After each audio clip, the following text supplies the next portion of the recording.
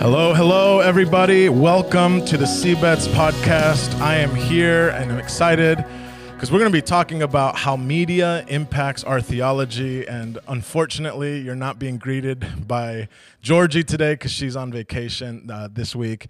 But I am joined today by my friend Mike Bickle, and I'm excited that you're able to fill that gap. Ruben, I am glad to be here with you. Thanks, brother. I know you don't have the British accent, but Or the look. but your insights are going to be very helpful today. Well, the conversation that we're wanting to have today is related to media and its role and how it informs our theology. And the reason we want to talk about this today is because here in a few short days, there's a couple of films that are hitting the market that's getting a lot of social attention. Netflix in particular is hosting these films. One of them is a docuseries, a TV series, about 10 episodes. The other is a film. One of them is from a believer, a Catholic believer. And what's the name of the series? So the first one is Messiah. It's a TV series on Netflix that is Leonardo De Filippis is the director of it. And so he's a Catholic, a revert Catholic. So he, grew up Catholic. He went left or something, came back, and he's the one who's directing this film, trying to tell the story of Messiah. We'll get into that in a bit. There's another film coming up, clearly not from believers, because it's called The Last Temptation of Christ or something like that, and it's telling the story of the possibility that Jesus was in fact a homosexual or struggling with that. And anyway, it's blowing up all over social media and on the internet, and people are, calling for getting rid of Netflix of accounts and all of these kinds of things. And it just begged the conversation. Since we are the Center for Biblical End Time Studies, we're staring at the chapters in the Bible where the primary message is the generation the Lord returns. It behooves us to get into it and say, okay, well, let's do it. How does media affect our theology? Should it? Does it? And what should we do about it? So why don't we start with showing the trailer for Messiah first, and then we can begin that discussion for that film. He's come out of nowhere, and we don't know who he is. What do we know about him? He's leading desperate people. So this is a cult? We don't know who he's associated with. He could be creating an army, or he could be leading them to their death.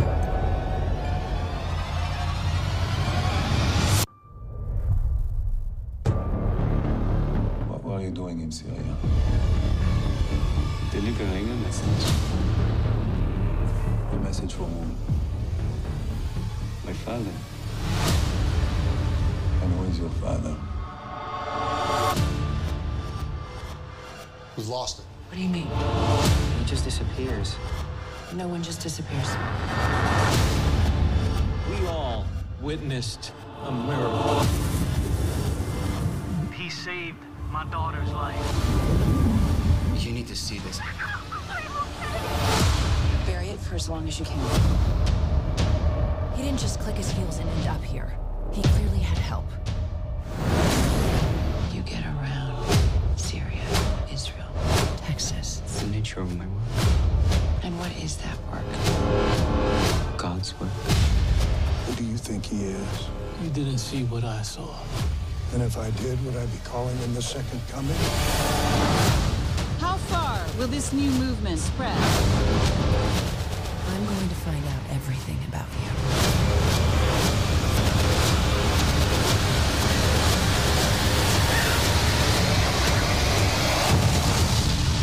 This is bigger than what you can imagine. Well, there it is. It's pretty compelling. My goodness. The music kind of grabs you. No, everything. So this particular TV series is directed by Leonardo De Filippis, and I kind of did a little bit of research because I'm trying to understand who's creating this and why. There's the Passion of the Christ. You have Mel Gibson really loudly talking about why he's doing that film, and so this is a revert Catholic. He founded St. Luke Productions 32 years ago, so he's not new to the media industry. But he's been writing, acting, and producing plays and short films for DVD on the lives of different saints like St. Francis, the Passion according to Luke, St. Augustine, St. John of the Cross, the Gospel according to John. Anyway, the guy's very involved in depicting the stories of church history, of the scriptures through plays, through creative means.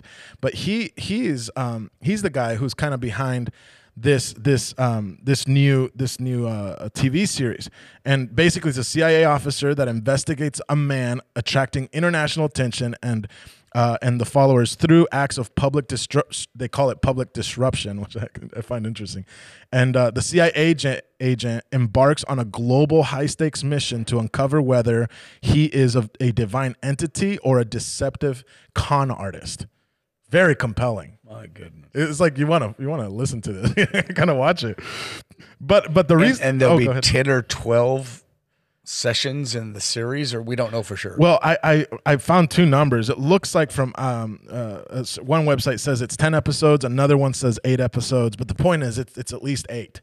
And just telling the stories, different messianic prophecies of the Bible that get fulfilled, and those kinds of things. And I found it interesting because the Muslim community is also tapping into this conversation since, as you know, they believe in Jesus and they believe in a antichrist, or they believe in a messianic figure, the divine state coming into play at the end. And so they're actually giving their perspective on this. So there's a lot going on in the story. Some are saying, is this the antichrist that they're depicting, or is it Jesus? It's kind of hard to tell. Yeah, one thing that I found when I was doing a little bit of research about this is like how much response there is from the Muslim people with their YouTube channels, the ways that they can come out and give their opinions and their beliefs. They're already, the show hasn't even come out, and there's already so much response from the Muslim world and positive or negative? They're just sharing what they... But are they saying this is horrible, or they're saying this is interesting? They're saying it's interesting, but they do believe in an antichrist, some kind of false messiah. So they're saying, we've got to, keep our eyes open, because when he comes, he will deceive. It's very similar to the Christian narrative. And so I just find it so interesting that they're so loud out there already. So yeah, and what I find interesting is that I feel like the director, because we haven't watched, nobody's watched it, it's not released yet, right? You just got the trailer, you got the information, and so since the director is a Catholic, it seems like he's depicting the real Messiah, Jesus Christ, the Son of God. But from the Islamic perspective, they believe that the Antichrist shows up on the scene first, and then later the Messiah, the true, genuine Jesus, will descend down and defeat and kill the Antichrist, which we believe. Wait, and the Muslims think his name is Jesus? Yes. Okay. Yeah. Muslims believe in Jesus. Of course, they believe that. No, they believe Jesus is the one coming to defeat the Antichrist. Yeah, that's right. Okay, I didn't know but that. under Muhammad, and it's of course, if you understand the history of Islam, which you've done a lot of research on. Of course, we have Joshua Lingle, Dr. Lingle, who does a lot of work on Islamic studies as well. They believe in Jesus. They just don't believe he's the Son of God, right? They believe he's a good prophet, a man, and even has the title. They give it to him of Messiah, but they believe in an Antichrist called Masih ad-Dajjal or something like that. And so they're experiencing this conversation as well, because we're, both Muslims and Christians are looking forward, and the Jews as well, looking forward to a true messianic figure appearing on the scene. And so thank you to this man who created this TV series, because it's getting us talking about it. Yeah. So what are your thoughts on this? I mean, it's like... Yeah, I don't have an opinion about whether it's helpful or destructive, because we haven't seen it. Yeah, that's right. But the one benefit of it, even if it is completely off the wall, is that it will create an energized global conversation. Yeah. And therefore, people will have strong opinions, and eventually they will say, where do you get your convictions at? And some people will say, well, it's only logical. And others will say, it's in the Bible. Then the Bible narrative will be energized in a whole new way in a global conversation, not even just a national one. Yeah. So that biblical narrative conversation is critical. Yeah. So even if the enemy is behind this this whole thing, I don't know anything about it.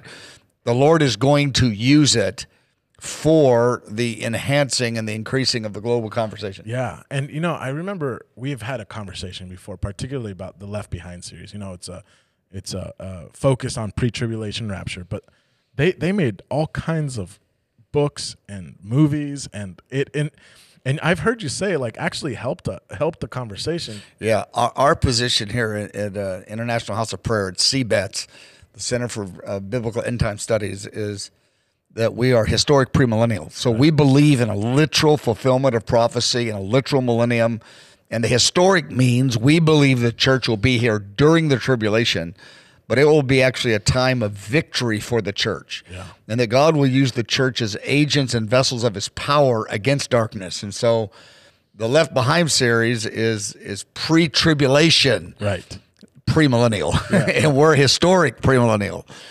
And so they believe you're gone beforehand. And I think that's I know a lot of folks who believe that. And I think and they love Jesus, and they're scholars, and they love the Bible, and they're godly.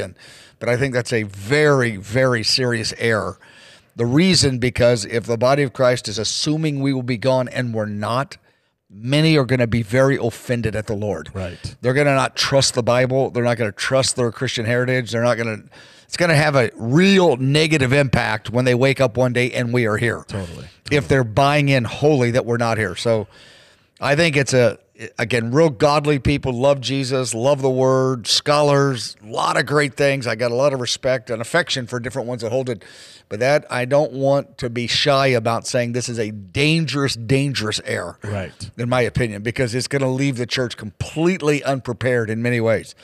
But having said that, some big number like 70 million, I'm doing that from memory from years ago, books were sold on the Left Behind series. Is that a right number? I don't know. 70 or 80 million, maybe 100 by now. I don't know. But it's way at the top of the list. It's one of the top best-selling series in history. Yeah. And my point being is, in the 80s and 90s or whenever it was going, millions of people in the comfort of their Western world in their armchair, they read the story entertained. They became familiar with the storyline and the terminology in the Bible. Yeah. The only thing, I don't know about the only thing because I never read the books, but the main thing that was missing is that they thought they were gone. Yeah. But they're learning the biblical terms, and I'm assuming a number of accurate biblical events are in those stories. Yeah. And so all they got to do now is shift over to we're here. Yeah. And they're a lot more familiar with the Bible. So, in the 80s, 90s, again, I can't really remember when it came out because there's been a number of films in the 80s and 90s about this. I was a little annoyed going, people are being tricked. But now 2020, that whole group that was 30 is now 60 or 70. Yeah. I went, wait a second, a whole group, a generation became familiar with biblical terminology related to the end times that they knew nothing about before that series. So I look back over it and say, Lord, you actually really used it. I'm actually, I don't know exactly how I feel about it entirely, but I do see the benefit of it. Sure. And I see that as well, because and in this case with this new film that's coming out, The Messiah. The Messiah. Yeah. It's the TV series. It's going to do the same thing. I mean, already seems like it. Yeah. What we're hearing just on the internet, social media, and all of these different things, the traffic around talking, even the term Messiah is everywhere, but what really it's going to do in the dialogue, it's going to create arguments, heated debates. Totally. But that will engage a lot of folks, but it's going to expose a biblical foundation all over the body of Christ. Yeah. Because the average believer that I know, they know 4 or 5 points about the end times out of 100. Yeah. And they are very illiterate on the majority of the points. Sure. He's coming in a trumpet. In the twinkling of an eye, we're going to be transformed. We're going to caught up meet the Lord of the air. Okay, we got that. It's going to be amazing. Okay, we got that. What else? There's an Antichrist, but we're not going to see him, but he'll be there. What's he do? Mark of the beast. Yeah. So who cares? And one or two more points. Yeah. But my point being, the body of Christ, wholesale, the vast majority are illiterate of the biblical narrative. As we have emphasized over and over in our world here in Kansas City, in the IHOP KC world at CBETS, is the 150 chapters in the Bible. There's 150 chapters in the Bible, of which the primary topic is the generation the Lord returns. Yeah. That's a staggering number, 150 chapters. That's a staggering amount of information. That is the biblical narrative contained in those 150 chapters. Yeah. Of course, there's distinctions in every chapter, but lots of overlap. But if you take the 4 Gospels, Matthew, Mark, Luke, and John, add them up together, that's 89 chapters. Right. 150 chapters about events, positive and negative, related to the generation he returns. Yeah. 150, same Bible, same Jesus, same Holy Spirit, but most of the church knows the trumpet's going to blast, going to be twinkling eye, we're going to be transformed, we're going to be lifted in the air, the Antichrist, and the mark of the beast, and a few other things. It's only the scratching the surface of the biblical narrative, and these kind of films, even if the intent is bad, even if it's being led by deceptive, I don't even know, I don't know what any of the authors of this, the producers are about.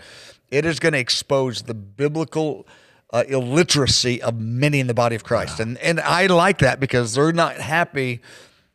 Most believers don't know they're illiterate about the subject. Right. They think, well, I got the main points down.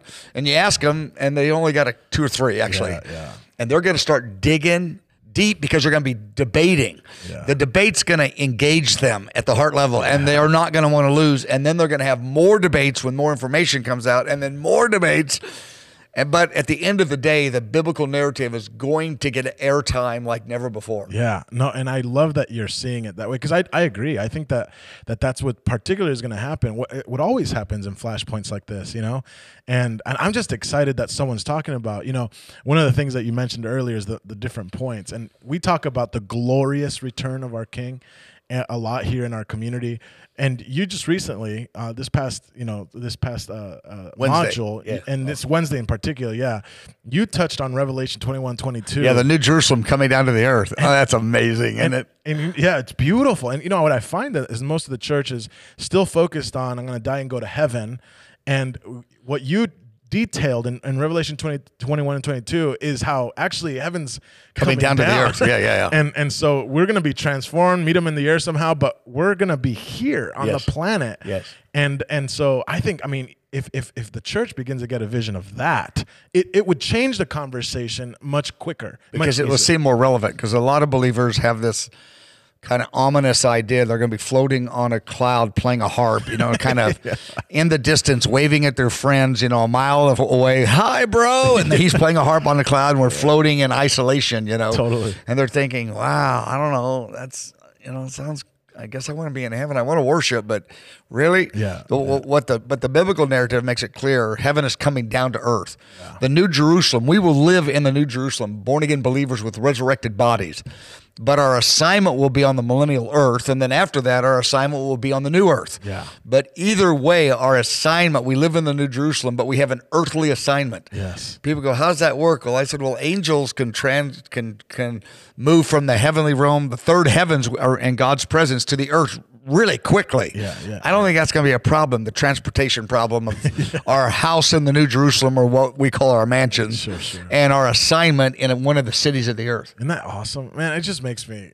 angels have those assignments right now. There's angels involved in all the cities of the earth, but their residence, if you want to use that word, is up in heaven with God. Yeah. But they work down here. Yeah. So we're all aware of that, but it's bizarre to think we could be in that kind of parallel position in the future. Yeah, and again, when you stare at the scriptures and 150 chapters, right. not 1 or 2 verses here or there. Yeah, and that's the thing. You discover all of these dense truths that bring us hope.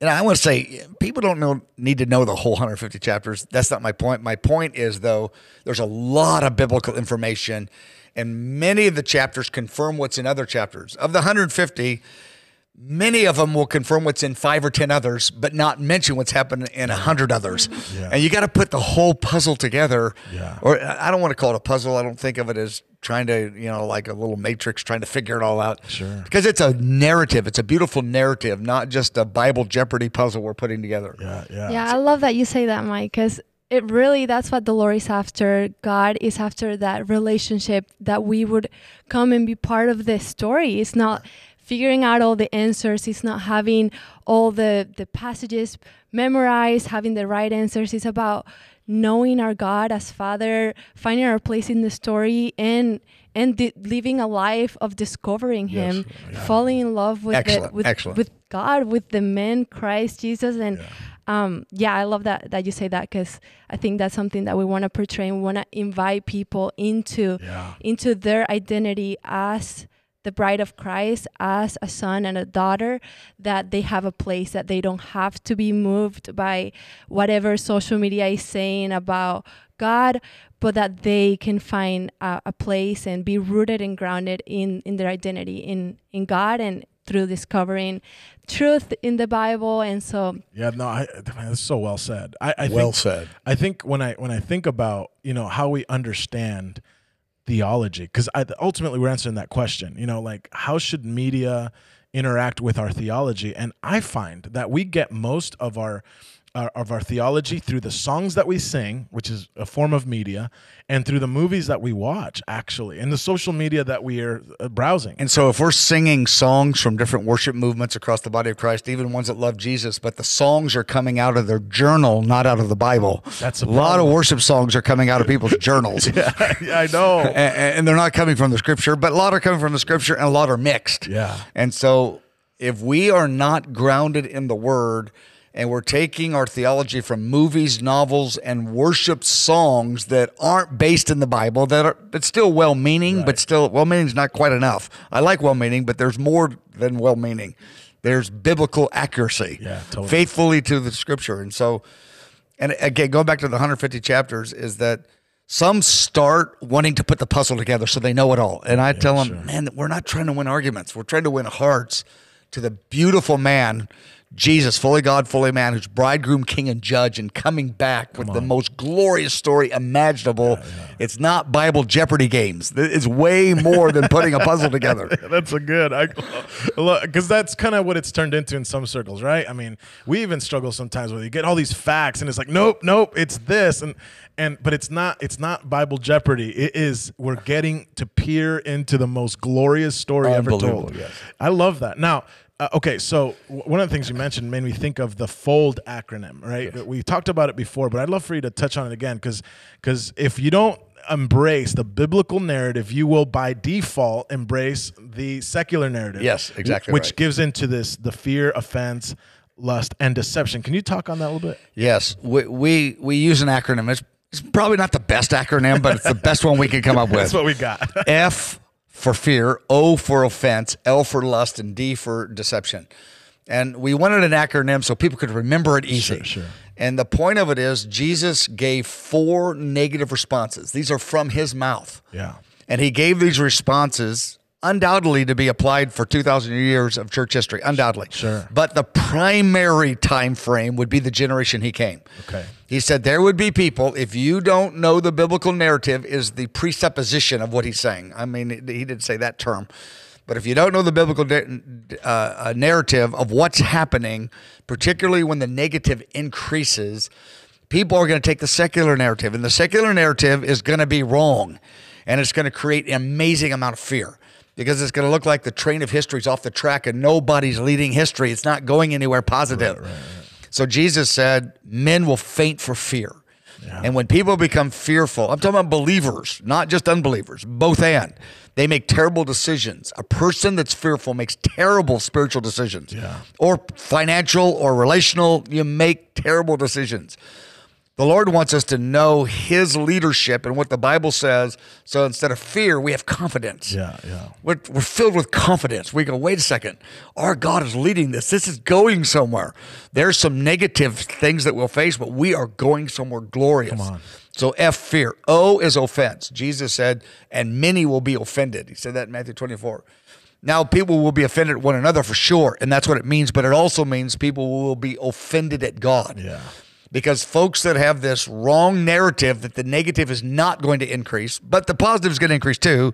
But if people only talk about the positive, when the negative increases, many believers going, wait, my Bible teachers deceived me, or the Bible's not true. I didn't think it was increasing. Yeah. I was never taught that. I was taught we wouldn't be a part of that. They're going to be mad at the church. Use the word offended. They're going to be offended at God's leadership. Yeah. How could a God of love let this happen? And they're not going to make sense of it. And when you're offended at God, you can't grow in love for God. You can't grow in the first commandment. You can't love him with all your heart when you're mad at him. Right. F-O-L. L is the term we use for lust. Jesus actually talked about in Luke 21. Drunkenness and immorality, dissipation is one of the terms, but it's immorality plus some. And other things as well. Drunkenness and immorality. I'll just highlight that. But the list is bigger than that. Sure. That people will certainly, there's a longing for sinful pleasure. Yeah. That's a point in itself, but that's not the point I'm making. That's for another day to make that point. People will engage in immorality, drunkenness, and drugs and mind-altering substances in order to medicate the pain they're in. They're seeking to escape pain, so they're self-medicating. Yeah. The pain, the fear, and the offenses will get so intense, people will just dive into immorality, drunkenness, drugs, whatever. I got to escape for tonight. I'm in so much anxiety right now. I just got to take the night off. And that will be repeated over and over. So lust is going to really increase, not just for the love of it, but the escapism that's involved in it. Plus, there's people that love, whatever. That's another point. Yeah. And then D, deception. Deception, people think, Jesus said this really ominous statement. He said in Matthew chapter 24, verse 11, it says many false prophets will rise and deceive many. Yeah. Jesus doesn't put many twice in one verse, I don't think anywhere in the Bible. Wow. One time, as far as I know, the word many is twice. Wow. I mean, talking about the conditions of negativity of the end times. He goes, many false prophets will deceive many. Now, people think of a false prophet as a guy with horns and, beady eyes, shifty eyes, and ha, ha, ha, ha, I got you, I'm tricking you. Yeah. No, I think false prophets there undoubtedly will be a few of those, of those kind of weird people, but it's people that have a false narrative of what's happening in the culture. Yeah. They have a narrative that goes against the biblical narrative. They'll be cool. They'll have dynamic personalities. They'll be good looking, great with technology, and they'll be presenting a narrative. It's a false narrative. That's the deception. Not very many people are going to buy into the guy with horns with shifty eyes. Right. But the cool, really sharp, popular, charismatic, good looking social, commentators. Yeah. But a lot of those guys and gals are in the church, and a lot of them are outside the church. A lot are believers, a lot are not believers, but they've got a narrative that doesn't agree with the Bible. Yeah. The biblical narrative of what's going to happen, the positive is amazing. There's nothing like it. Yeah. The glory of God is going to increase. The greatest revival in human history is going to happen before the Lord returns. That part's cool. But the negative narrative, it is politically incorrect. Yeah. And the culture is not going to take hold of that negative narrative. They're going to say, no, that's anti-God. That's anti who Jesus is. And a lot are going to get deceived. The problem is when you get deceived, you make really bad decisions like fear. Yeah. You embrace wrong economic systems, embrace wrong relational dynamics, you support wrong truths that you're promoting, you're vocalizing the wrong ideas. I mean, deception is... Jesus in Matthew 24, the major passage, which he talked on the end times, not the only one, but the major one, the biggest one, he talked more about deception than persecution or tribulation. Yeah. We're more concerned with persecution and tribulation. He said deception is way more serious because persecution and tribulation, you die and you have a resurrected body and you're okay. But true. Deception, if you buy into that, you end up in a dark place forever and forever and forever if you go all the way into that deception. Yeah. No, and I love that you pointed that out because, he says that right things will be called wrong and the wrong things will be called right. Yeah, Isaiah says that, yeah. Yeah. They'll call evil good and good evil. Right. They'll all be mixed up. Totally. And when I think of that, when I think of that possibility, the marriage also being, annulled or whatever, I think. Well, it's talking about 1 Timothy chapter 4, verse 2 and 3 says marriage will be forbidden in various parts of the world. So annulled, but forbidden, legally forbidden. Not everywhere. There will be places that forbid marriage because of all the confusion and the argument about rights and marriage and economic dimensions and inheritances and all that. They'd say, let's just get rid of marriage. Totally. And that's because marriage is God's idea to reveal himself as the bridegroom. I mean, he gives us that living. And the family dynamic. Yeah. Yeah. And the family dynamic, So I just, when I think of deception, that is the scariest slippery slope that none of us are exempt from if we don't buy oil refined in the fire. I mean, that's the command that comes right after Matthew 24 and Matthew 25 is get oil. Get oil, because this is the only way. And you the can oil is the stand. tenderized heart, but based on the biblical narrative and encountering the bridegroom God, who is Jesus. Yeah. In fact, there's so much to say about this, but I remember you did a 4-part series called End Times for Beginners a while ago. We're going to put that link on here so that you get access to, if you're curious to learn more about the biblical narrative just in a simpler way, we're going to give you that course for free. Just access this link and you can find it. But yeah, it's a 4-part series. On the one is the overall. Number 2 is the negative people and events. The third one is the positive people and events. And then the fourth one is some of the time frames and how they work from the biblical point of view. That's right. And so I really love that you did that, because it really informs this, which leads me to my last statement, because deception's huge. You know, we were talking about that. Because no one deceived thinks they're deceived. That's the problem. That is the problem. I mean, that's exactly it. I mean, a guy that's being, addicted to lust, he knows it. He goes, ugh. Yeah. A guy filled with fear knows it. He can't go to bed at night. His belly's anxious. He can't sleep. The guy offended, same way. His stomach is in churning. Yeah. But the guy in deception, he's like, hey, I'm good. Yeah. And the challenge with that too is that if you're deceived, then you can give into lust in a weird way. If you're deceived, you can, you give it because you think it's hey, this is what the Lord wants. Yeah, exactly. He's not against this stuff. Yeah, and we're actually seeing a lot of that already happen. But so I want to talk about this other film that talks about Jesus as a homosexual, and I mean, it's terrible. It's just horrible. But I look at the biblical narrative, and it's not. I mean, the church rightly dislikes this, but it's going to get way worse than making fictional films about our Lord. I mean, it's going to be full on persecution. Again, we talked about deception and all that. Well, the Book of Revelation and several other places, Book of Daniel, say that at the end there's going to be great blasphemy against the Lord around the earth. Blasphemy, not just air, blasphemy. Yeah. And the problem with a film like that, well, there's a bunch of problems with a film like that, but one of them is the liberty that people have to make up the biblical story, to interject their ideas, and multitudes go, wow, it's on film, it must be right. We can't tamper with the written word of God. It's the final authority of faith and practice. Yeah. We cannot tamper with the final authority of the written word of God. And so whatever film, some are more blasphemous than others, some are more gross than others, some are more subtle than others. But the giant point is the authority of the word of God is our anchor. Right. Anything that deviates from that, we say no. I don't care what level of blasphemy it is. It's no. Right. We're not for that. Right. And that's what we're seeing develop right now, is that people are putting more stake in what social commentators are saying than what the scriptures say. Because some of those social commentators are pastors of churches. Right. And they do have a biblical knowledge and some real experiences, but they're deviating because it's popular. They're getting more applause, more likes, more engagement of people, and they're going, hey, this is working. But it's a slippery slope. It's a terrible trajectory. 5 and 10 and 20 years, some of those guys are not going to be happy the slope that they're on. Yeah. So after this conversation, as we're bringing this to a close, I'm sensing that, because, media has power. Music has power. I mean, I heard Dwayne Roberts one time tell me, like, Ruben, write us, get in the prayer room for 5 years and write songs, because they'll remember one song 20 years later. They may not remember my sermon, and he's like, that's true. The importance of music and media is incredibly important, but we also need to be aware that the majority of our church is being influenced by that. So we can contribute as believers into the conversation with artistic projects, media projects, films, all kinds of things like that, right? But at the same time, we got to beware and go back to the source. What does this book say? This is our anchor for us to have a living relationship with Jesus, to know him by the Holy Spirit, and read his word and understand what it's really saying. I think that's the ultimate thing that I'm hearing from you. Is like, yeah, these films might be inspiring, but they cannot be the law. Well, I don't even know if inspiring. There might be interesting.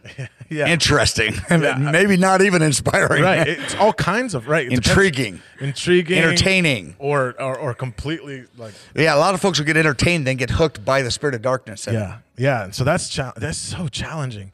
So I think, again, I want to invite you to that free course. Also, we another thing here soon. We've already opened registration, but you're getting into the final module of this first 6 semesters where we went through each of the 150 chapters, and we're entering into the Psalms and the Pentateuch, and the Old Testament has a lot to say about the return of Jesus.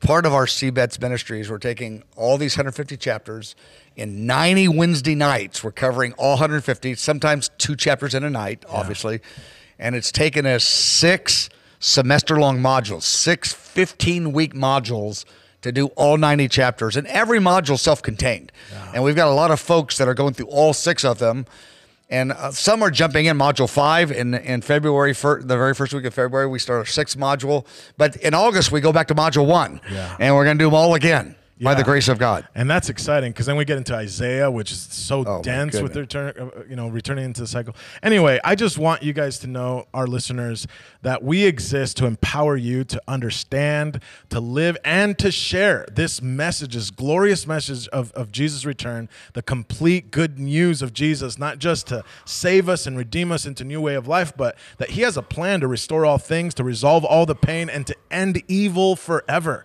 And so we want to give you those tools. So we're going to put those links on here. Of course, if you want to check out our other podcasts and you haven't yet, we're on so many different platforms, both video on YouTube and Facebook, but also on any podcast outlet out there like Spotify or iTunes podcast. So we want to make you aware of that.